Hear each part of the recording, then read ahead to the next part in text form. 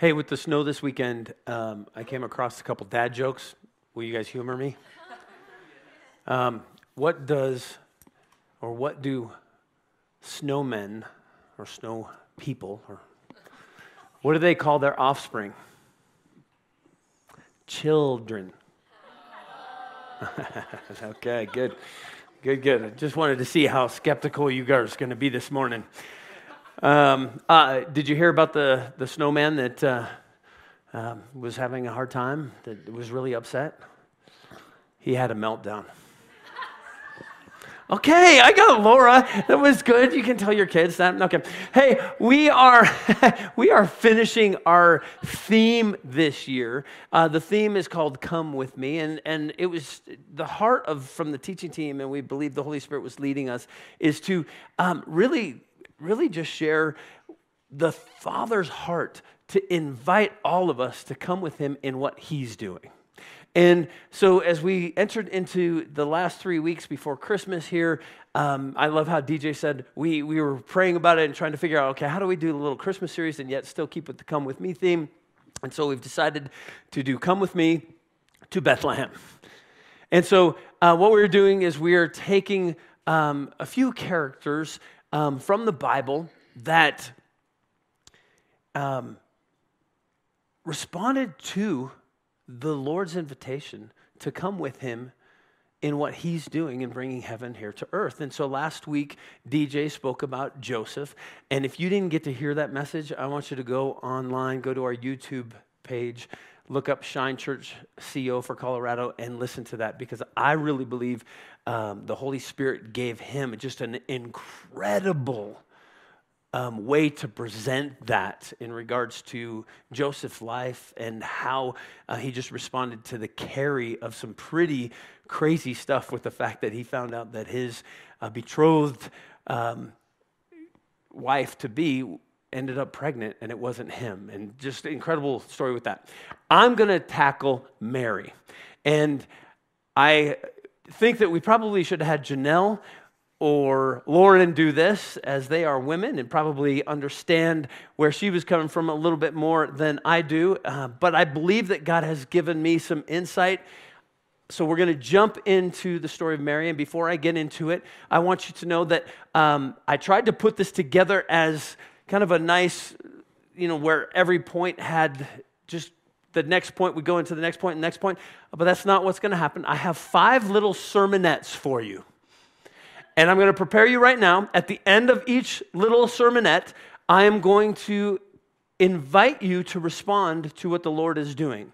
And so as I speak about the point, if something is resonating in you, I'm going to ask you to be bold enough to lift up your hand and say, hey, yeah, I'm struggling in this particular area. And then I'm going to ask one of us in this room, one of the family members that maybe feels strong in that particular area, to actually pray for those that need the Holy Spirit to touch them in that area. You guys okay with that?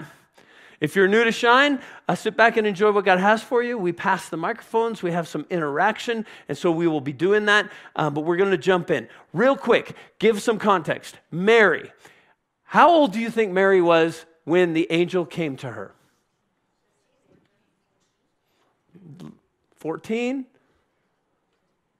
Yeah, that's what most people think, somewhere between 14 and 16. Here's what I do know, that at 12 and a half years of age, a woman was considered eligible to be given to a man as a spouse. 12 and a half. 12 and a half. And as DJ explained really well last week, the betrothal process was that the man would come in and share his promises to that woman, and then she would decide yes or no, and then he would go to prepare a place for her. And his father is the one who got to determine when that would be. And so it's usually about a year of length. So the earliest, or the youngest, or the oldest, I guess, the youngest she could have been was 13 and a half, if that was the case. But most people believe somewhere between 14 and 16. She also was probably illiterate in regards to, they didn't teach women in that time to read and to write. They taught them the good things about the Lord, but studies and those kinds of things were for the men. They had to memorize scripture by the time they were 12. They had to have all these things. But for the women, their job at the time was to do the things of the household. And we believe that this is what Mary was doing when she had this encounter. And so as I jump into this understanding of these sermonettes, I want you to get a picture of who we're talking about. We're talking about a young teenage girl. In our society, in our minds, we wouldn't even call that person a woman yet, yeah? And all of this responsibility. And I found it very interesting as I was doing my study that she is not referred to very often in the Word of God. See, I grew up Catholic, and Mary is a huge element of the Catholic belief system. As a matter of fact, I remember with the rosary, you pray 1 Our Father and 10 Hail Marys. Interestingly enough, Mark only references her twice. John only references her twice. Matthew only references Mary 5 times. Is that interesting? Luke actually references her the most, 12 times. And I believe it's because Luke is actually trying to write about Jesus as man. Whereas like John is writing to Jesus God. We learn Mark is writing about Jesus the servant, right? Luke is trying to help us to understand that Jesus was a man, and every man has a mother. Yeah?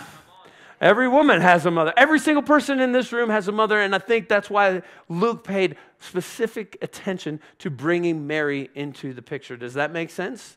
And so just wanted to give a little context as we jump into these. The first sermonette that I have for you is simply titled Highly Favored. Highly Favored. Luke chapter 1, verse 26.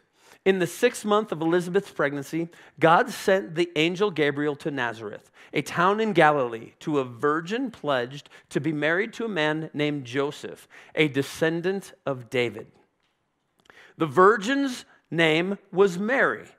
The angel went to her and said, "Greetings, you who are highly favored, the Lord is with you." Mary was greatly troubled at his words and wondered what kind of greeting this might be. Mary was greatly troubled at his words and wondered what kind of greeting this might be. As I was reading through this, the words greatly troubled just jumped off the page to me. So I did what I always do, which is I go to Bible Hub. I go to Bible Hub and I looked up the verse, clicked on the verse, clicked on the word. You can hit the little Greek, and I wanted to find out what that meant, greatly troubled. So I clicked on it, and I was actually a little shocked at what I found. Greatly troubled means this: to agitate greatly, to trouble greatly, properly, acutely distressed, through and through, greatly disturbed. Agitate greatly, it's the Latin word perturbare, which we get our English word perturbed from. Intensely going back and forth between inner thoughts and emotions. And this word in the Greek is only used for this verse. It's only used in Luke 1:29. So I want to pass the microphone around, and I want to ask you a question. Why did this greeting that the angel gave to Mary agitate her, trouble her, made her distressed, perturbed her? Why do you think this greeting from the angel gave her that response? And just real quickly, I want to make sure that you understand that a little bit later in chapter 2, we hear about an angel coming to the shepherds, and the shepherds were what? They were afraid. This is not the same word by any stretch of the imagination. The shepherds were afraid. They were scared, in terror, that word is. Mary was, again, agitated, greatly troubled, perturbed. Why? Help me out. Just lift up your hand. Why did Mary have such a reaction to this greeting? And please state your name so everybody knows who you are. I'm Karen. Well, first of all, she didn't have a husband. She she knew that society could be pretty cruel to people like unwed mothers, and that could have really scared her an awfully lot. And then also, why would somebody just come and talk to her like that? I mean, like maybe looking like a ghost or a figure that was not a human figure, and she's got to decide, am I losing my mind, or is this really somebody from God? She has to figure that out right away. That's really good. So kind of a situation definitely out of the norm, right? And so, okay, what's going on? This is kind of crazy. Something right up here. Oh, okay. Hi, my name's Tori. I think that it's possible, because from my understanding, angels are terrifying, and they're not like, fun and cute. They're terrifying creatures. Right, and, okay. So that's scary in and of itself, but also like, I don't know, if somebody were to come to me and say that, God was in favor of me, I don't know. I feel like that would be, I'd have a lot of emotions about that in general, just because, like, who are you and why are you telling me this? And having to deal with that, like, before the rest of the, what he tells her, just right. That in and of itself is kind of freaky, I guess. Yeah, it's kind of freaky. Okay, that's good. Yep. This is Katie. Hi. I think it's, like this is a moment before she learns what's going to happen. So, like, to your point that she wasn't afraid, she's just like, it's almost like when God spoke to Moses and was like, I have this thing for you to do. And Moses is like, what? Why me? Like, she knows if I'm highly favored, like, there's maybe an expectation that God wants to use me for something. And maybe she's wrestling, like, what could that be? Oh my gosh, this is going to be a weighty, huge thing. So that intensely going back and forth between inner thoughts element of that word of being greatly troubled. That's really good. Somebody else.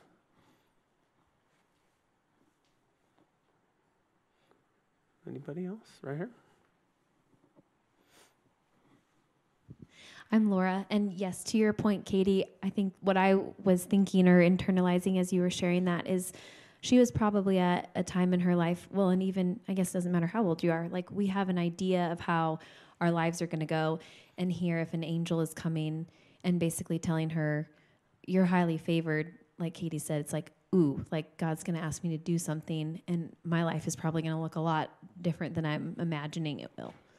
Okay, that's good. Kind of troubled because of that. Okay, right here. Okay, I appreciate all of the ladies. Where's my guys here? Why was Mary perturbed in the middle of this? Greatly agitated. My name's Amy. I think, to everyone else's point, that she was told she's highly favored and that the Lord is with her, but in her own mind, I don't think she saw herself that way. She probably saw herself as nobody to be great, and probably couldn't understand really what that meant. So she was having a hard time because in her own eyes, she didn't see herself that way. That's really good. Anybody else? Okay, I'm going to jump into that line of thinking because I think that's very much what was taking place here. Revisit this real quick again. Greetings, you who are highly favored.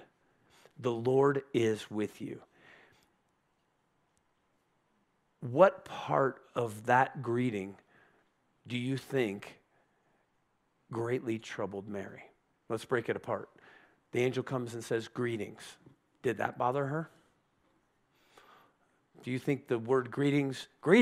She was like, oh my gosh, this is really irritating, agitating. I'm troubled. I don't think it was that. I also don't think it was the last part where it says, the Lord is with you. She would have been raised in knowing that the Lord was with her. She was a Jewish young lady. She would have understood that God is with the Jewish people. And so when the angel said, the Lord is with you, I don't think that she would have been greatly troubled by that. So it says that she was greatly troubled at his words and wondered what kind of greeting this might be. And I would submit this, that as God is speaking to Mary to come with him into what he is doing, she was troubled by what the angel was saying to her about her favor. You are highly favored. You who are highly favored. A couple thoughts about this. I think that statement right there, instead of having her be terrified or afraid of the angel, actually positioned her to thinking about herself, to what you guys have been saying, and she started thinking, who am I? I'm a 13-year-old girl, 14-year-old girl. I don't know how to read. I don't know the things. I just know how to cook, and I know how to do the things that my parents have taught me to do.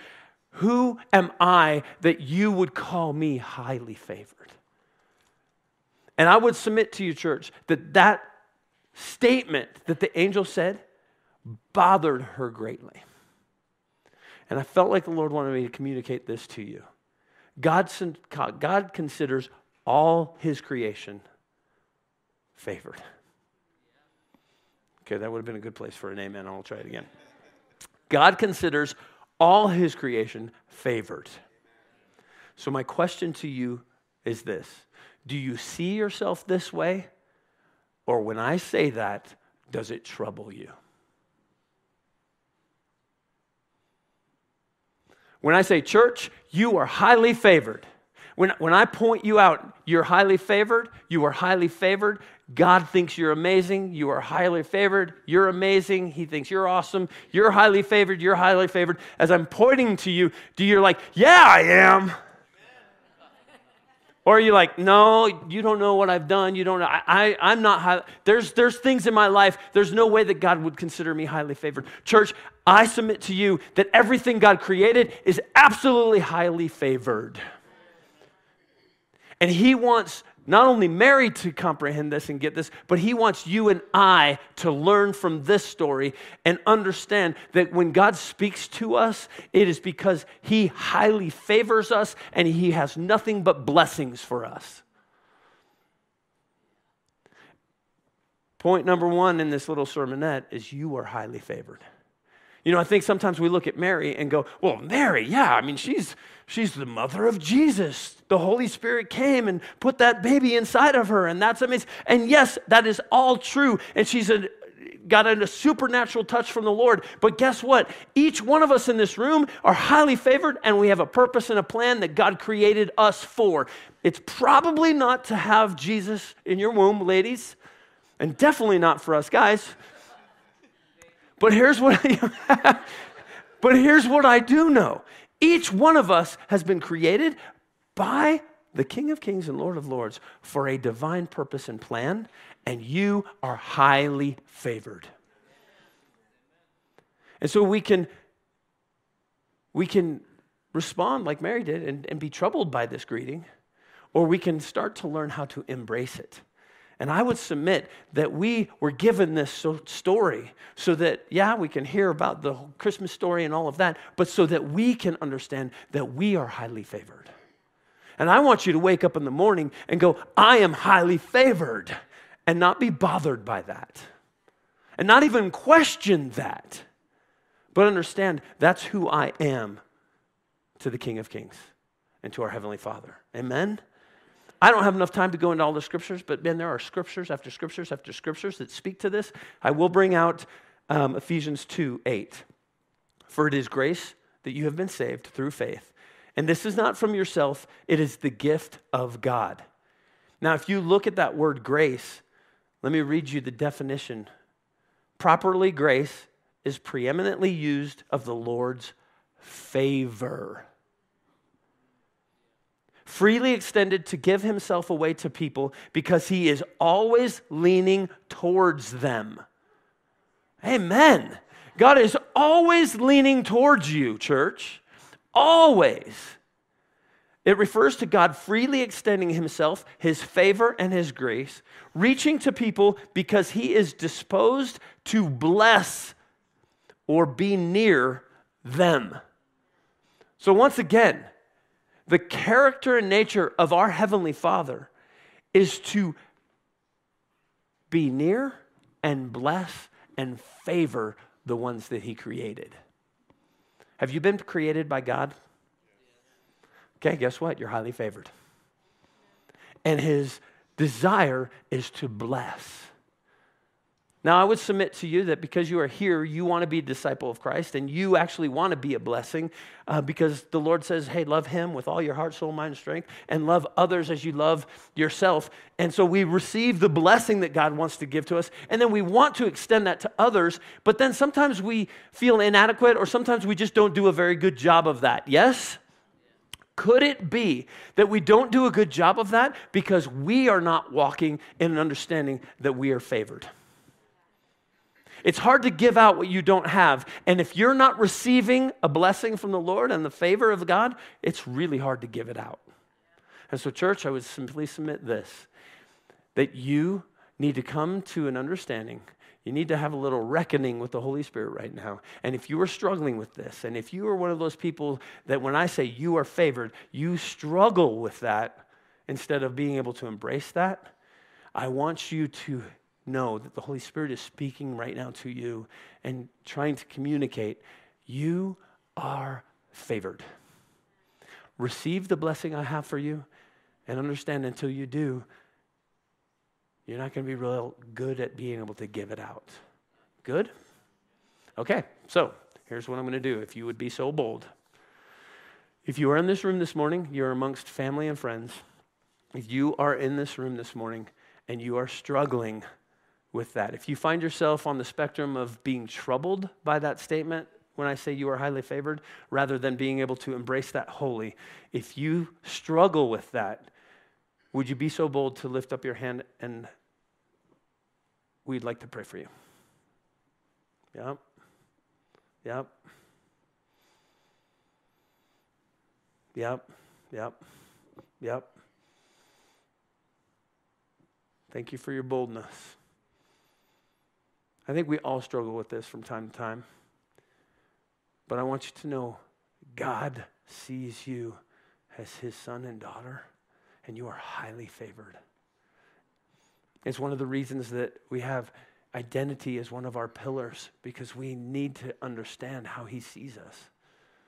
And he's proud to call you son and proud to call you daughter. Okay. Of all the people that did not lift their hands, I am asking one of you to pray for these people that did raise their hands. Would somebody pray a prayer that the Holy Spirit would come in and reveal his favor to these that raised their hand? Somebody have that faith to pray that right now? Right here.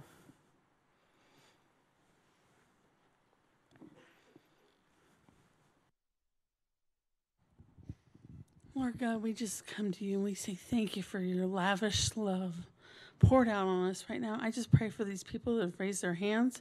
We just ask you to envelop them and may they just encounter your love in a greater measure and come to an understanding of how your love just overwhelms us and leads us in the favor that you have for us. In your precious name, amen.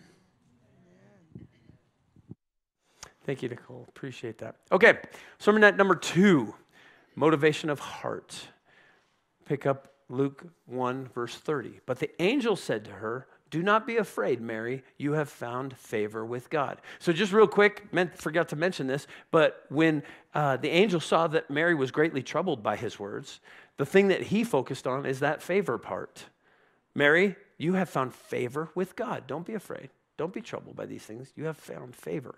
You will conceive and give birth to a son, and you are to call him Jesus. He will be great, and he will be called the Son of the Most High. The Lord God will give him the throne of his father David, and he will reign over Jacob's descendants forever. His kingdom will never end. How will this be? Mary asked the angel, since I am a virgin. The angel answered, the Holy Spirit will come on you, and the power of the Most High will overshadow you. So the Holy One to be born will be called the Son of God. Even Elizabeth, your relative, is going to have a child in her old age, and she who was said to be unable to conceive is in her 6th month. For no word from God will ever fail. I am the Lord's servant, Mary answered. May your word to me be fulfilled. Then the angel left her. I want to key in on Mary's responses once the angel began to tell Mary what was taking place. And what's very interesting is earlier in Luke, and I don't have time to go through all of the verses, but earlier in Luke, the angel appears to Zechariah and tells him that Elizabeth is going to have a baby, and it's going to be John the Baptist, and he's going to be filled with the Holy Spirit even from birth. And Zechariah has a very similar response to what the angel was telling him as Mary did when the angel was speaking to her. And so I wanted to look at those real quick. In Luke 1:18, Zechariah asked the angel, "How can I be sure of this? I am an old man and my wife is well along in years." In Luke 1:34, Mary's response was, "How will this be?" Mary asked the angel, "Since I am a virgin." And so I want to pass the mic around again, and I want to ask you this question.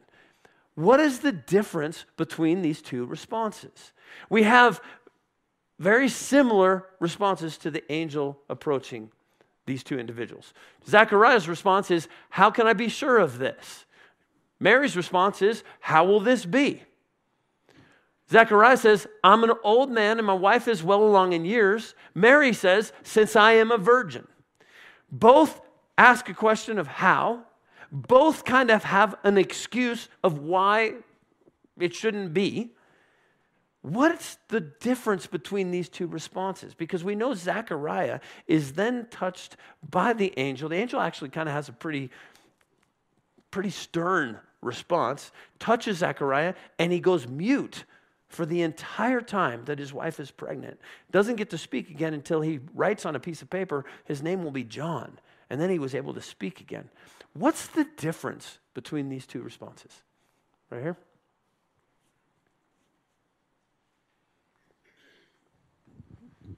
There's a difference in the faith level there. How can I be sure of this thing? Like, what's the assurance? Are you serious, God? Are you really going to do what you're saying you're going to do here? And then all the excuses for why it can't happen. I mean, it doesn't make sense. There's nothing in my mind that can connect with this. My body's beyond. My wife's body is beyond. How the heck can this happen? And so, not to go further than your question, but my gut feeling would be that the angel muted him to stop him from speaking against it, to stop the words that would stop the faith. How will this be? That's more of like, God, I don't get it.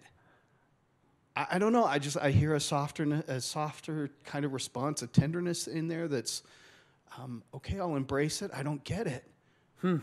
How? What does this look like? Well, that's good. That's good. Right here, right here.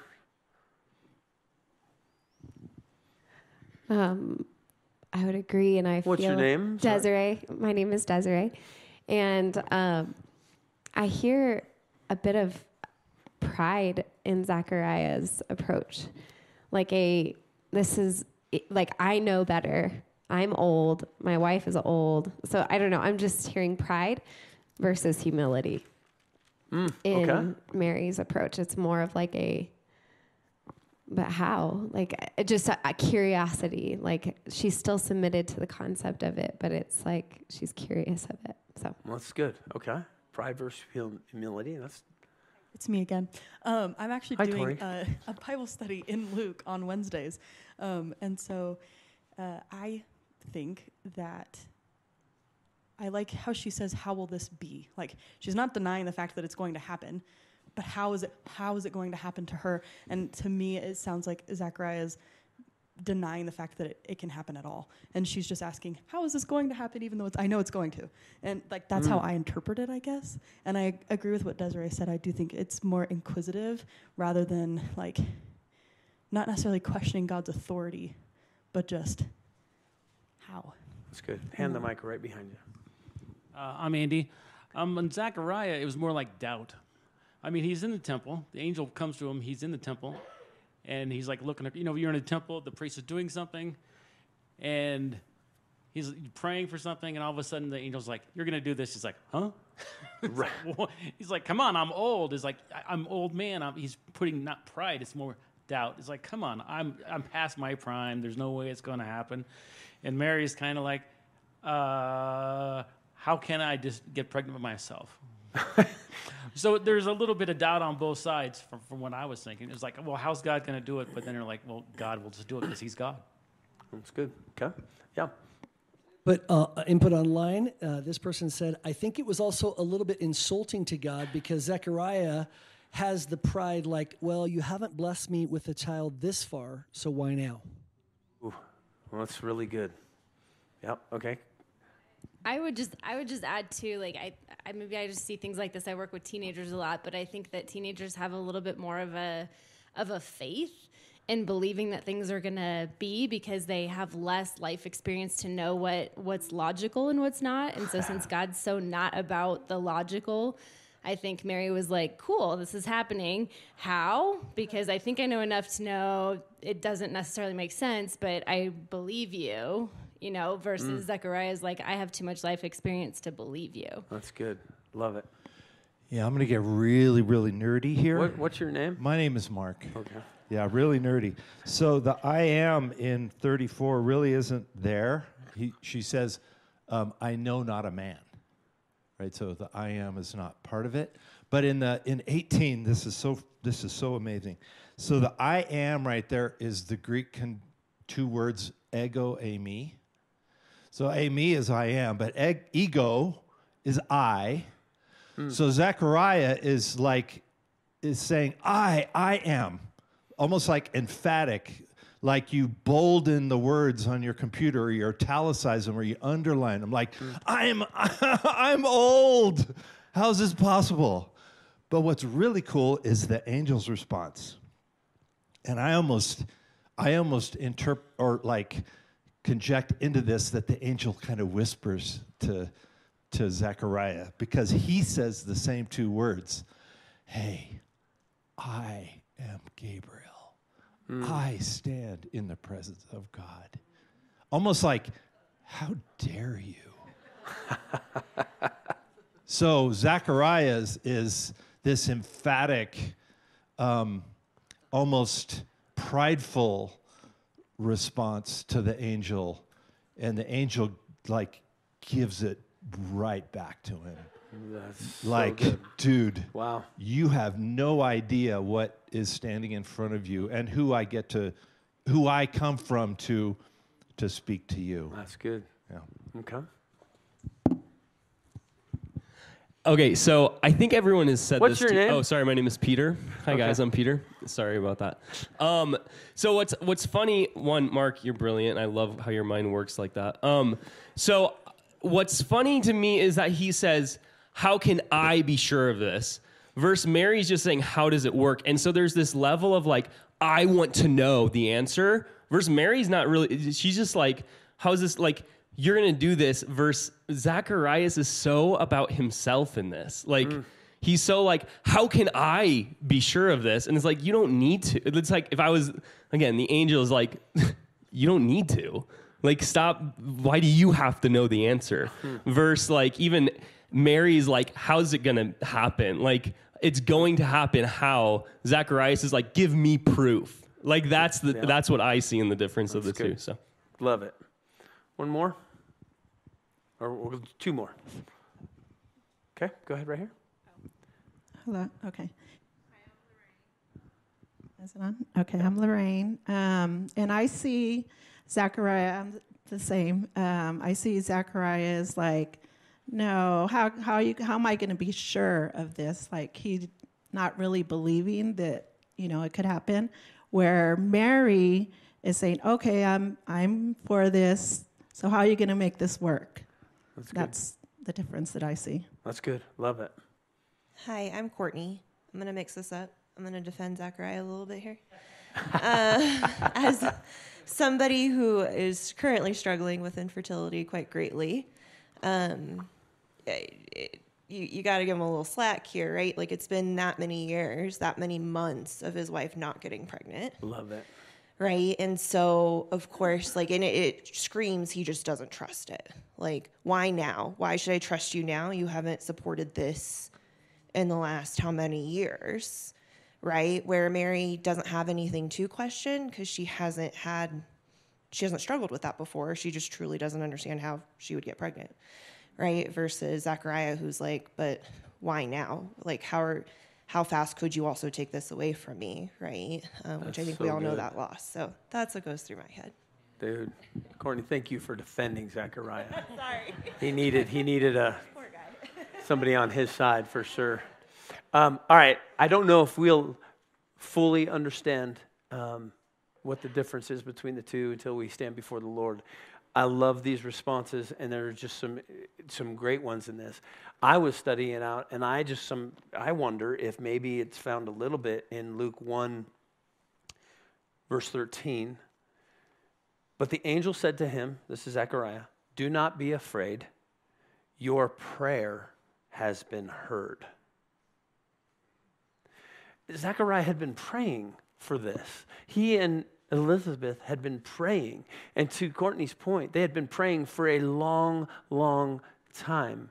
And I almost wonder if sometimes when we start to pray for things, it creates a hardness of heart to actually, when he responds, maybe there's a bit of skepticism in us that God hasn't answered this, so why would he answer it now? And maybe Zechariah came from a little bit of a point from, we've been praying for this for years and years and years, and now this is going to happen, to Courtney, to your point. And so I want to bring out a couple things real quick in this little sermonette. First, if you've been praying for something from the Lord for a long, long time, keep your heart open to his response and his answer. Because I wonder if we miss sometimes when God finally answers, and we miss it because we have let our heart get hardened. And the second thing is, I want us all to check the motivation of our heart in everything that we do. This is something at this time last year, God was wrecking me with. I don't know if you remember that, but God was just challenging everything that I did and why I was doing things. And I wonder if we have two different people that have an angel present themselves to them, and one has kind of a hardened, chiseled heart because he's been in ministry for a long, long time. Somebody said last night that his story is very similar to Abraham's and Sarah's, yeah? And so he should have known that this could happen because he was a priest. He knew these stories. And Mary was a teenage girl that was just like, okay. So different positioning of hearts, different positioning of where we are when things come. And so I just simply want to ask this: what is the motivation of your heart? And do you allow the Holy Spirit to challenge you daily? Do you go before the Lord in everything that you are doing, and do you allow him to speak to what's taking place? And do you come to him with a pure, open heart, or have you grown skeptical? When you hear somebody tell an amazing thing that God is doing, do you question what's going on, or do you go, oh man, tell me more, I want to hear more about that? Because the older I get and the more I walk with the Lord and am involved in church things and things that are going on, when I hear stories, I have to admit that for some reason I go to the skeptical side before I go into the belief side. Anybody? And Joshua, you taught about a month ago that we have to enter like a little child. And Mary was a child. And I don't think she had a skeptical heart. She just had a questioning heart. And I think Zechariah had a skeptical heart. Now, really? And so, if you're here and would be so bold, and you find yourself that you struggle having a skeptical heart, maybe you're not checking with the Lord in regards to your motivations of what you're doing, and you say, Pastor Dan, I would love to have prayer for you. Would you lift up your hand? And I've got my hand up on this one. Lord, check my motive. Help me with this. Okay. Anybody in here have a prayer of faith? And I can't be the one, my hand is up. Anybody have a prayer of faith for this? Over here?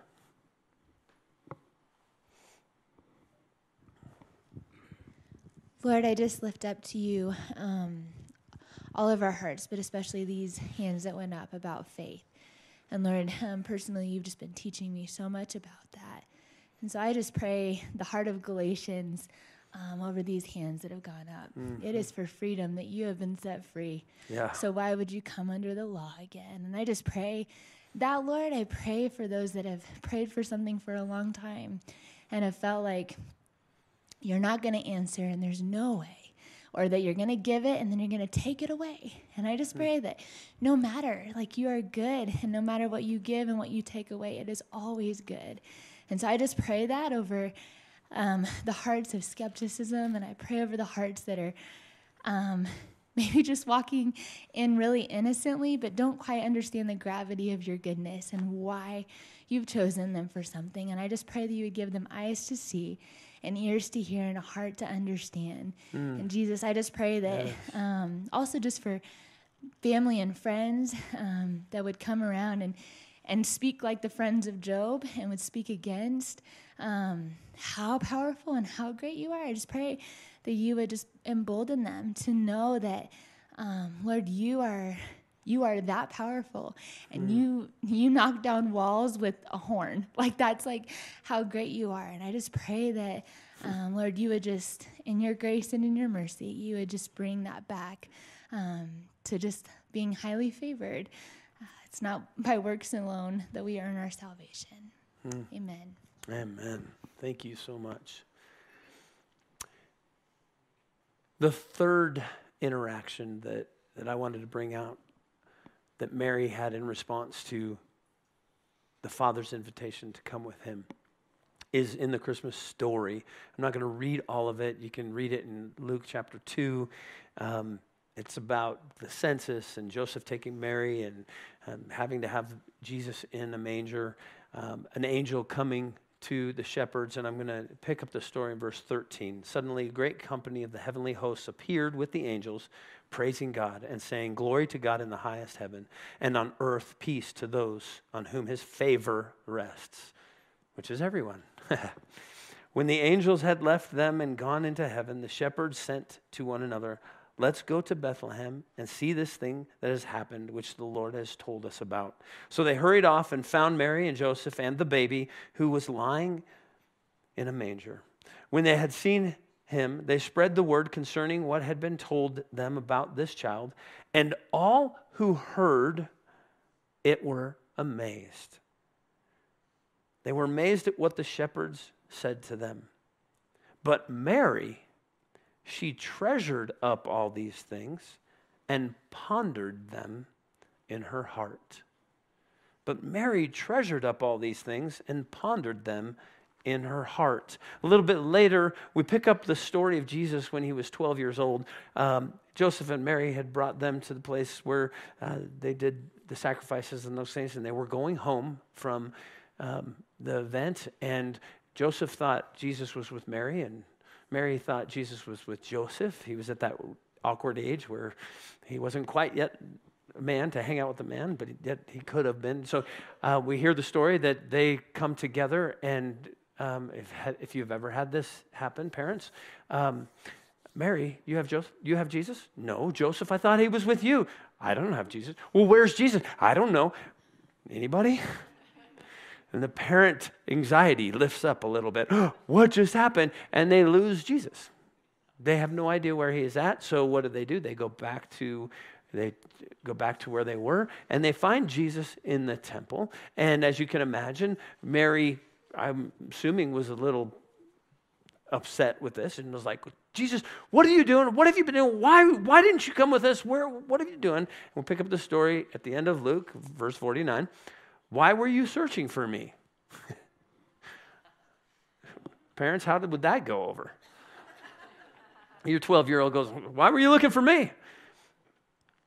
Didn't you know I had to be in my Father's house?" But they did not understand what he was saying to them. Then he went down to Nazareth with them and was obedient to them. But his mother treasured all these things in her heart. Pass the microphone around again. What does it mean? So in both these stories, the angels speak over Jesus. The people were amazed, but Mary treasured and pondered these things.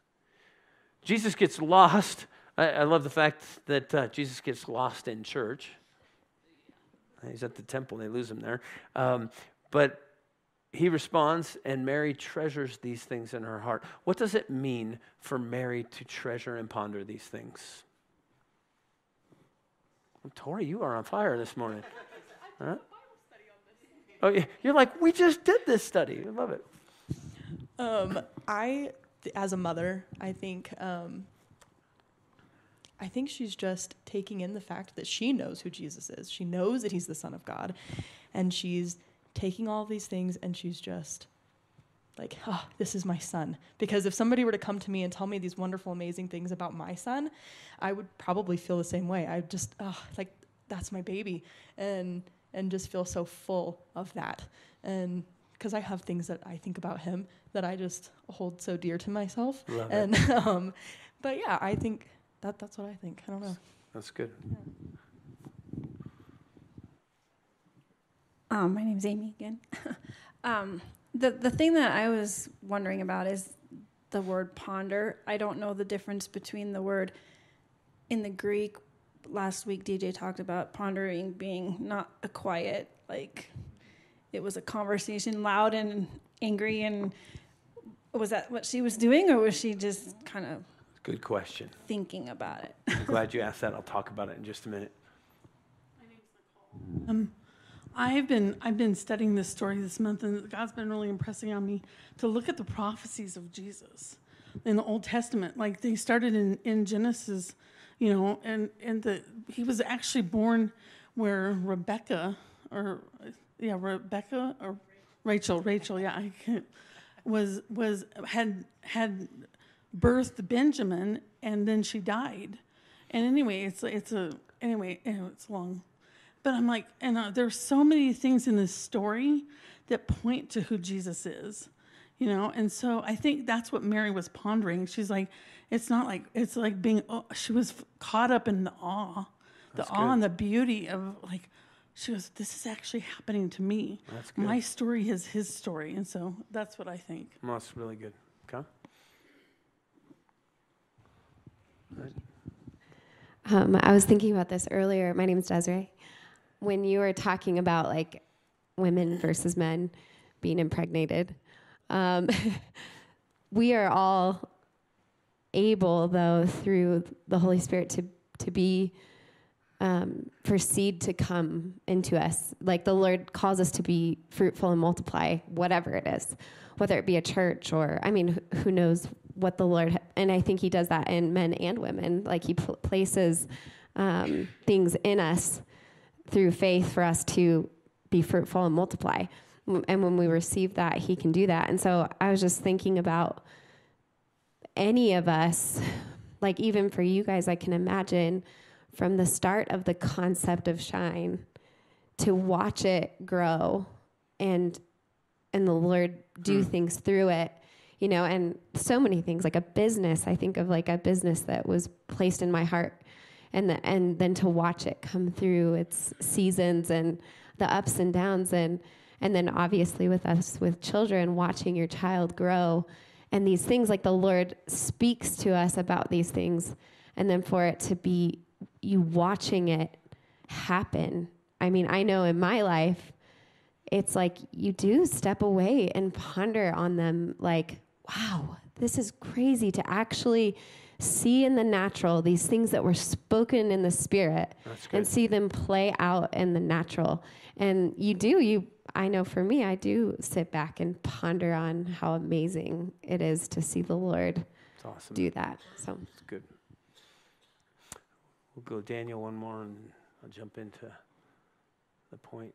I just feel conviction over this particular one. The word treasure there, at least in the first instance, is this the first? Yeah, the first instance. To protect, to defend, to treasure, to preserve in memory, to be preserved, to be protected, to be treasured up. Okay, so when I think of the God encounters that I've had in different situations and words that God has given me, different kinds of promises or different kinds of things, that those moments where he's reached down and touched, do I treasure them? Do I protect? Do I defend? Do I call them back to memory? Do I push forward in that and put faith behind God said this, it's going to happen? So just conviction there. Good. Thank you. I love that. So Treasure. In the Greek, he just gave it to us. We preserve things. We keep safe. We keep it in mind. We keep it close. So this is what Mary was doing. Ponder. To your question, Amy, DJ did such an incredible job last week in the fact that Joseph pondered the fact that he hadn't heard yet from the angel what was going on. So he was pondering Mary being pregnant, and it wasn't him, and she was saying an angel. And I love the fact that DJ brought out, because if you think that he pondered like, my wife to be is pregnant and it's not mine, I wonder what that means and how great, DJ brought that out. That word for Joseph, it means heated, passion-driven emotion that incites rage or expresses anger. So DJ was up here, if you remember, kicking things. And Joseph should be that way, right?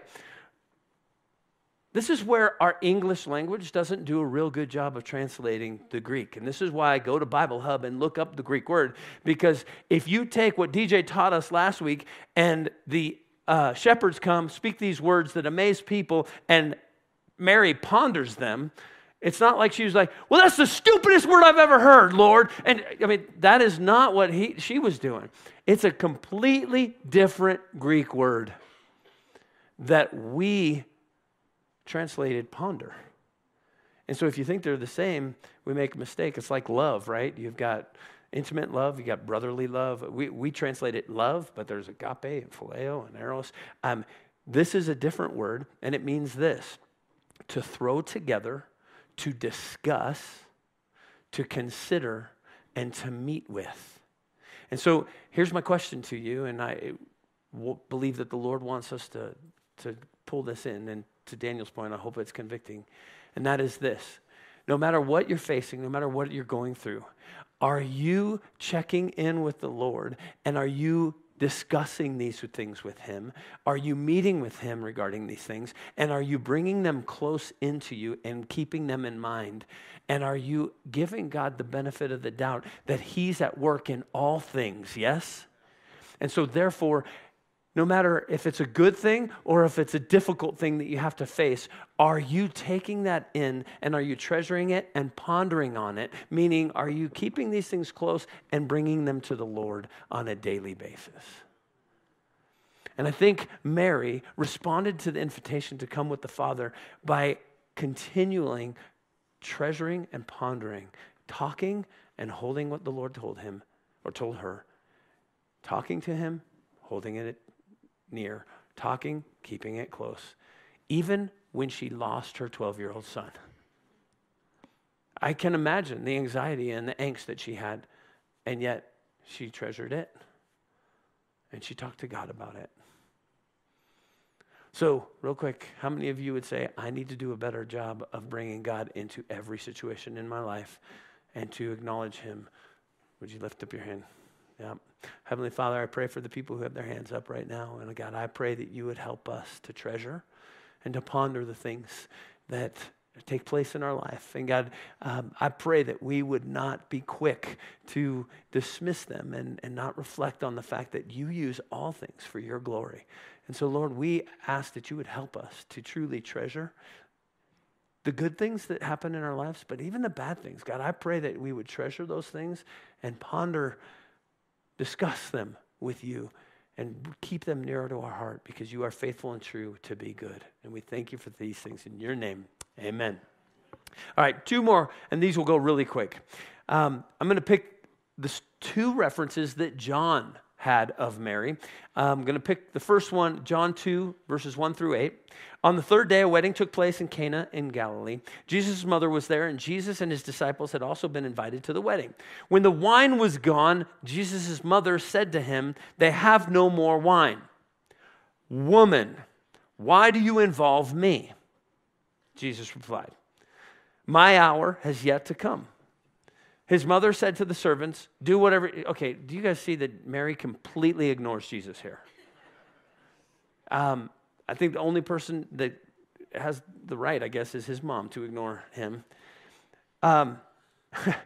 His mother says to the servants, do whatever he tells you. Nearby stood 6 stone water jars, the kind used by the Jews for ceremonial washing, each holding from 20 to 30 gallons. Jesus said to his servants, fill the jars with water. So they filled them to the brim. Then he told them, now draw out and take it to the master of the banquet. Okay, just real quick, I felt like the Lord wanted me to communicate that moms in this room, you have the power to pull out of your kids things that no one else has the power to do. We have a story here where Jesus is just going to a wedding, and they run out of wine. Mary brings Jesus into it, and he's like, woman, why are you involving me? It's not my time to yet do these things. And she ignores him and says, do whatever he tells you to do. And what is his response? All right, go get these jars, fill them with water. By the way, I've done the math. He made somewhere between 600 to 900 750 milliliter bottles of wine. That's a lot of wine. All right. Moms, even though you don't see things coming to fruition, I want to encourage you this morning. You have the ability to pull out of your kids and your husband and your other family members. You have the ability to pull things out of people that only moms have. And I want to encourage you with that. I'm not saying, thus saith the Lord, but here we have Jesus who hasn't started his ministry yet. And I almost wonder if he was going, well, I don't know when to start. And his mom was like, it's time now. And Jesus was like, okay, mom said it, so I'm going to do it. And I know Jesus only did what the Father told him to do, but Mary told him to do it, and he was like, okay, I'll do it. So maybe Mary was connected to the Father in the come with me response. All I know is that moms, you have a great authority and a great power, and we want to pray for you this morning. So does somebody have a prayer to pray over moms, just to encourage them to pull things out of their kids right here? Father, I thank you so much for the mothers in this room and the mothers across the world, Lord, who you have anointed to raise up children for you and your glory, to accomplish what you have purposed them to accomplish, and to be who you've created them to be, conformed into the image of your Son. So, Father, I pray over the mothers, Lord, that they would not grow discouraged, that they would be emboldened and filled with courage right now, with strength, and with that kind of conviction like Mary, that intercedes for their children and pulls on the mercy heart of God, pulls on the provision heart of God, that even when it's not the right timing, God's mercy bends down and gets things done. God, I thank you so much for Mary's example here, and I pray that over our mothers, just for a great courage and strength and boldness and faith that you are who you say you are, and you're going to accomplish what you promise, even if it's not your ordained time in one sense. That you listen to their hearts. Would they know that you hear their hearts, Lord? In Jesus' name, amen. Dads in here, I want to just simply quickly encourage you. I believe our wives have been given that wiring from the Lord to have that discernment. I think I can prove this by simply saying, do you think of men or women when you hear the word intuition? Okay, women. I don't think I've ever heard a man say, oh, I did it by my man's intuition. I never heard that. And so men, I encourage you, listen to your wife and that intuition, because I think there's a protective nature. I think there's a calling out, calling things that have yet to be seen. And if you partner with that as husband and father, great power, I believe, can happen in those relationships. Last one. John 19. Jesus has been crucified. He's on the cross. This is one of the last few things that he says. As a matter of fact, if I believe I'm correct, but it's right before he says it is finished, and he dies. Verse 25. Near the cross of Jesus stood his mother's sister, Mary, the wife of Clopas, and Mary Magdalene. When Jesus saw his mother there, and the disciple whom he loved standing nearby. Now, just to make sure you understand, the disciple whom he loved is John. And we've joked about this. John self-proclaims that I was the disciple Jesus loved.